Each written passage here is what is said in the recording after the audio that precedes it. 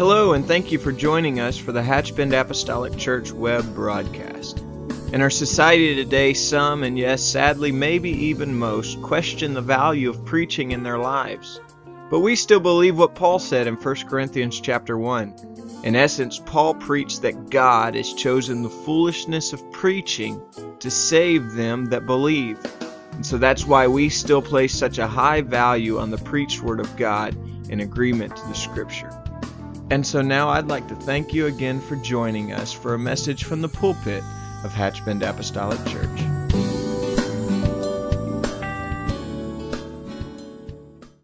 Praise the Lord if you believe that. Will you clap your hands unto the Lord and shout with a voice of triumph? God, you are my healer, God. God, you are my deliverer, God. You are my strong tower, Lord. Lord, I thank you for your presence in this place today, God. I thank you, God, for your mercy, God, once again, Lord, being in this house, God. In the name of Jesus, in the name of Jesus. Thank God, I thank God. I want to give reverence to the presence of God in this place today. The power that we feel in this place.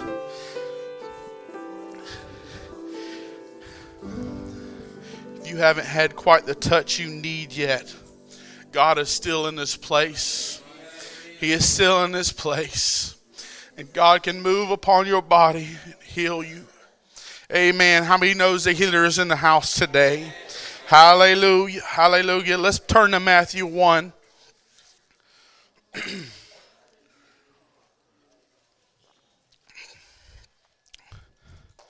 I want to start my text by a place many of you may have skipped across a few times, and understandably so. But I feel like the Lord has given me a word, and as Brother Boyd was speaking, I know God had given me a word after all this. Absolutely. Matthew 1, the verse 1 says, "The book of the generation of Jesus Christ, the son of David, the son of Abraham. Abraham begat Isaac, and Isaac begat Jacob, and Jacob begat Judas and his brethren. And Judas begat Phares and Zerah and Tamar, and Phares begat Esrom, and Esrom begat Aram." Anybody tired yet? "And Aram begat Amminadab, and Amminadab begat Nason, and Nason begat Salmon. Salmon begat Boaz and of Rahab, and Boaz begat Obed of Ruth, and Obed begat Jesse." I want to take my text from this. "And Jesse begat David the king, and David the king begat Solomon of her that had been the wife of Uriah." I want to speak on the miracle in the middle of a mess. A miracle in the middle of a mess. Let's pray. Lord Jesus, we come before you, Lord. Lord, knowing, God, your power and your mercy is in this house already, God. God, we know your word is anointed, God. I'm asking, God, right now that you would anoint these lips, Lord. God, to speak, God, a word, God. To speak to a word, God, to encourage, God, those that are hurting, God. Those, God, that seem to be in the mess of their life, God, that don't know where to turn to, God. God, we're asking, God, right now that your presence, God, by the end of this service, God, that you would comfort them, Lord God, that you would have an outpouring of your Spirit, God, on the lost, God, that need you, Lord, the healing, God, that doesn't need a touch from you, Lord. In the name of Jesus. In the name of Jesus. You can be seated. The Bible was given under divine inspiration. Every word is meaningful. Most people skip over the genealogies. Many fail to grasp the significance of them. Genealogy was the most important to God because of the promises made to the men and their offspring. Genealogy was important because of the land inheritance was divided according to the family. I'm just going to speak for a few minutes. I'm laying a ground here. I'm not going to be long. Genealogy was important because of the offices, the duties, and responsibilities that were ordered by God and passed through generations to come. Today in Israel, the priesthood has never reestablished young men been trained to perform the various duties that God outlined that Moses thousands of years ago, because of the records of genealogy, they know he is responsible for what? The genealogies gave people their identity for life and gave them purpose. It is obvious that the lineage of Jesus Christ was to be established through all this because of the prophecies. But there is something that speaks louder to me than genealogy, something that speaks louder than records. There has been 400 years of silence. The very last words of the book of Malachi says this, and the judgment and the prophet, there were no word, no voice, no move, and no communication. Now there is a voice. I cannot believe that the first recording would be this. The communication from heaven after 400 years of silence have to be important. They have to be weighty. They have to be meaningful. After all, we are talking about the family tree of the Messiah, the Savior of the world, the Christ. I got 3 points I want to make today. The author, the woman, and the king. Matthew labels himself Matthew the publican, which none of the other writers do. The man who wrote the book looked down upon by the community. He was not looked at as a Matthew Henry or any, these big names that many would just want to read their words. But there are the four women here are introduced as three, are introduced by the name Rahab, Ruth, and Tamar. Bathsheba is introduced by incident of her that had been the wife of Urias. If these are the only women identified as being part of the ancestry of Jesus Christ, there must be something hidden in these scriptures. Two of these women were Gentiles by birth, Rahab and Ruth. That in itself is significant. Three of them women were a blot in the Old Testament. Tamar, her father in Genesis 38, her father-in-law was the father of Perez and Pharaoh. And Rahab in Joshua 2 was known as a practicing harlot. Bathsheba in 2 Samuel 11, the adulterous husband was murdered. What a way to end 400 years of silence. As if thereby to establish at their very outset the unsearchable riches of grace, which could not only be fetched, but they could be very far from the altar. But teach down to the publicans and the harlots, and to raise them to sit with the princes of his people. But there is something more here that goes beyond the publicans and the harlots. Blatantly, plainly, is the opening pages of the New Testament. The writer declares for all to see the horrible account of David's failure. That thing that no one wanted to talk about, that part of the life that we should shun. That horrible episode that we don't want to remember. And David the king begot Solomon, her that had been the wife of Urias. We want to read about the rescue of the little lambs. We want to read about the bear and the lion. We want to read about the giant. We want to read about the man after God's own heart. But instead we are focused to read about David's carnality, humanity, and frailty. Instead, we are forced to read about his failure. You would think that these obvious embarrassing characteristics would never be listed in the lineage of Christ. You would think that they would never be mentioned, never be recorded, but they are. Everybody say, but they are. In the opening chapters of the New Testament, God's new covenant, publicans and harlots, the ones that righteous people avoid to contact with, the ones that are considered scourges of the society, the vile ones, the unrighteousness ones, the filthy ones, the ones that holy people just don't talk to. Started in the very first Testament. And then the bombshell. And David the king begot Solomon of her that had been the wife of Uriah. There's no doubt it is our beloved David. Twice he is called David the king. We want to read of his glory and not his sin. We want to read of his victories and not his failures. But God just wants to put it in your face in a way that you cannot dress it up. I'm going to put it in the very first chapter. Let me tell you why the New Testament is literally God's new covenant with humanity. It is the opening pages of the genealogy. He is reaffirming more than promises of the land and responsibility. He is reaffirming more than just natural physical promises. He is establishing spiritual promises that can be beyond the law of the Old Testament. He is establishing promises of grace, hope, and mercy to anyone and everyone. Are there anybody that needs hope in this place today? Is there anybody that needs grace in this house today? Is there anybody that comes that needs a little more mercy in their life today?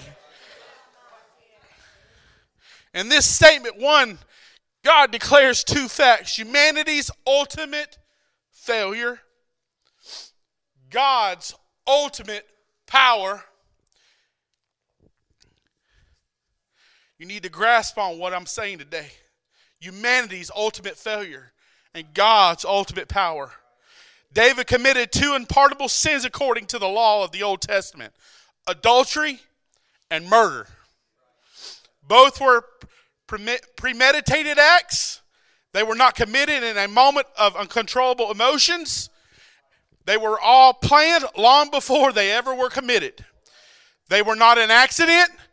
They were no facts of arrogance and ignorance. David, the chosen one, the shepherd king, the psalmist, the man after God's own heart, is no longer the encourager.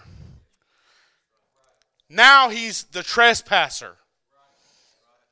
He is no longer the man of praise. Now he's the predator. Think about that. No longer the heart player. Now he is the hypocrite. And all of Israel knew it. Yet David attempts to hide the facts behind his position. For over a year, he uses God's blessings to cover up his sin. Like us. We come, we sing, we give, we participate, we smile, and we act like God is ignorant of all our antics and dance on that. There were no sacrifices of offerings for sins of ignorance and sins committed in the heat of anger, but not by premeditated acts. There was no sacrifice of adultery, of murder. Both were punishable by death. And no one knew better that than David. Brother Boyd was just speaking on this. It took a prophet to bring him to his senses. Thou art the man.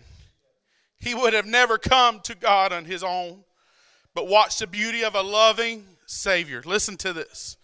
2 Samuel 12:13 says, And David said unto Nathan, I have sinned against the Lord. And Nathan said unto David, The Lord also hath put away thy sins. Thou shalt not die. The moment that David gets honest with God, God speaks mercy, grace, and promise. David didn't have to grovel. David didn't have to beg and plead. All he had to do was just get honest. Just get honest.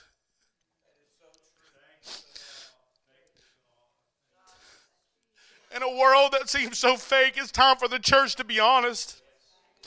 It's time for the body of Christ to be honest with yourself. If we want to move, we got to be honest.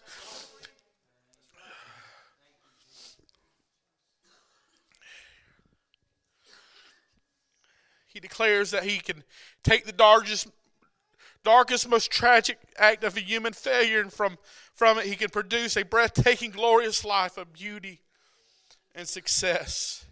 And David the king begot Solomon of her that had been the wife of Uriah. The Bible declares that Solomon was the wisest man ever to live.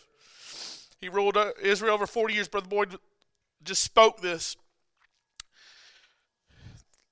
Like he said, the nation of Israel flourished as never before. Never even went to war. And then the Queen of Sheba, the half has not been told. I'm talking about a miracle in the midst of a mess. I'm trying to allow God's word to birth hope into your situation and your hopelessness this morning. God is in this house still. He's still here to bless. But acknowledge the wickedness of this world. We have to repent.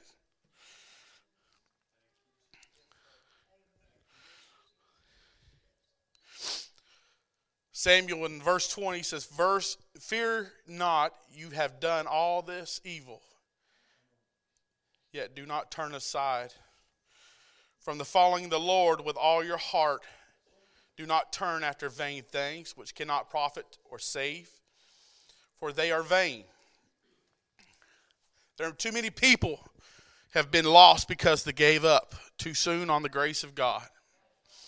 They said, "There's no use. I'm too far. God won't simply forgive this.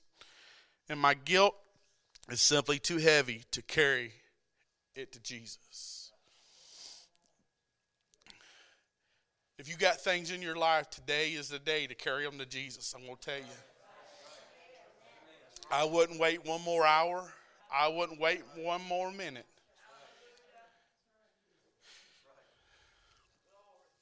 We're talking about a king.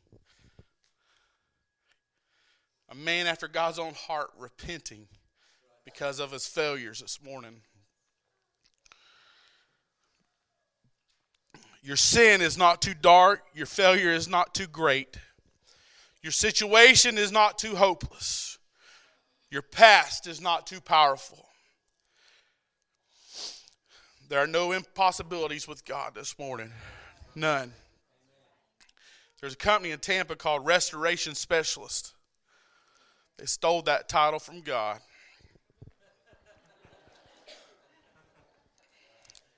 Because he is the ultimate restoration specialist.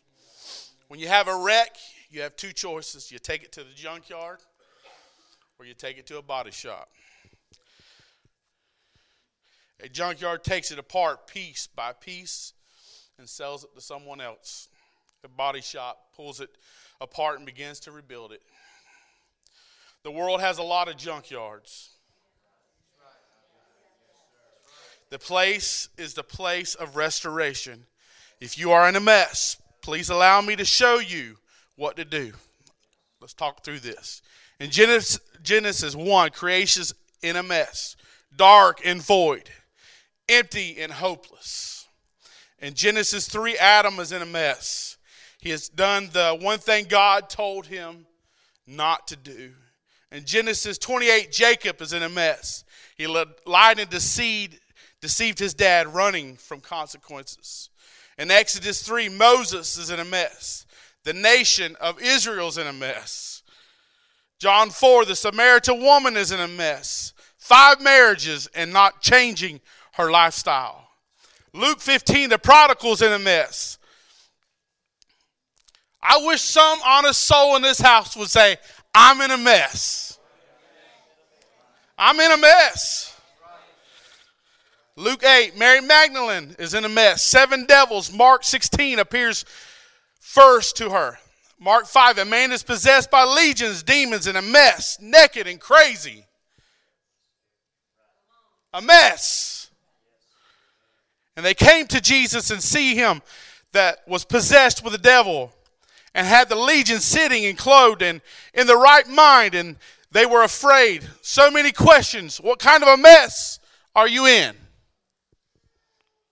What kind of mess are you in? Your marriage, your family, your children, your future, your tomorrow. You must understand one thing. The mess is not the problem. We are the problem. Too many come to God wanting him to fix this mess. Change the situation. Change the circumstance. Change what I'm dealing with. Change what I'm going through. Our world is big on reformation. God is big on transformation. He's big on transformation. He wants to transform you. Reformation is this: change what I'm doing. Transformation is this: change what I am. Alcoholics Anonymous, change what we do, not what we are. Jesus said you must be born again. Change what you are not, but what you are doing. God fixes the mess by fixing us. God changes the mess by changing us. But he can't do it when we refuse to allow him to do so.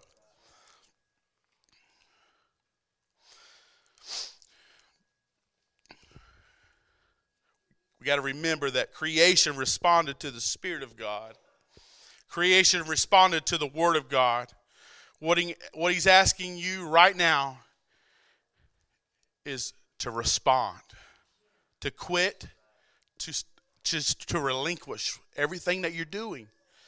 Everything that would be involved with that. Luke 15 says this: and he would fain have filled his belly with the husk that the swine did not eat. And no man gave unto him. And when he came to himself,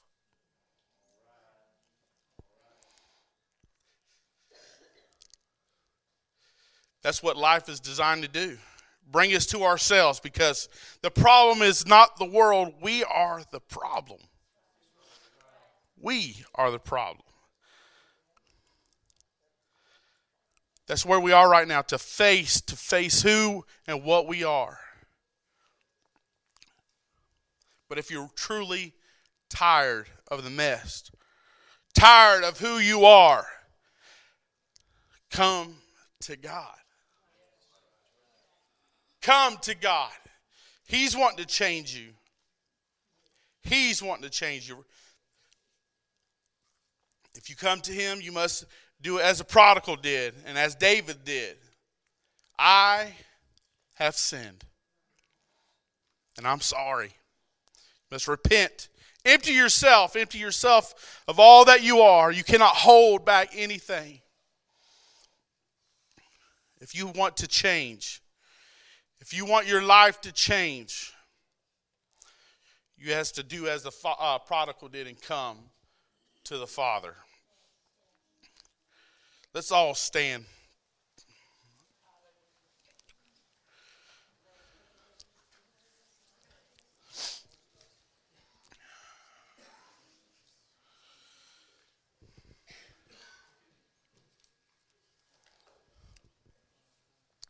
Matthew 1:17 says this: so all the generations from Abraham to David are 14 generations.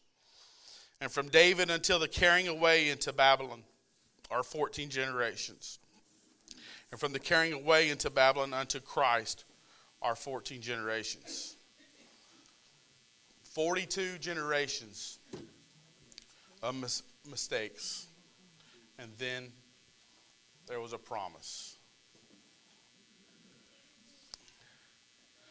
I want to tell you this morning, if you feel like you are in a mess of your life, today is the day that God can change it.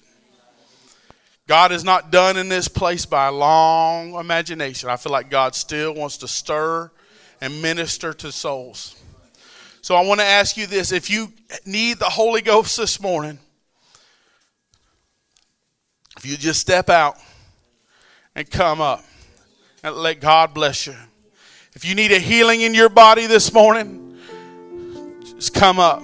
Let God bless you. Those that need the Lord this morning, it's an easy thing. Just come up and ask God to forgive you for your sins. Let them be blotted out. Let that miracle in the middle of a mess start with you. With you this morning. The things that I've done in my life that I'm ashamed of.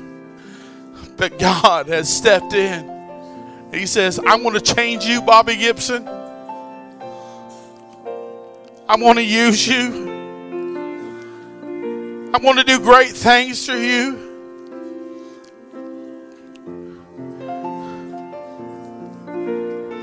If you haven't had the touch you need this morning, I want to challenge you to just come up. Lift your hands and begin to cry out to God. God, I'm sorry for all the sins I've had in my life, God.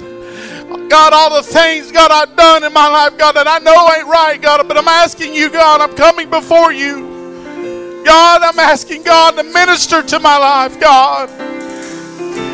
God, I love you, God. I know sin, God, cannot correspond with glory, God. Oh, God, right now, Lord. God. Oh, God, right now, Lord Jesus. God, minister, God, to those in need, oh, God. Oh, God, right now, Lord.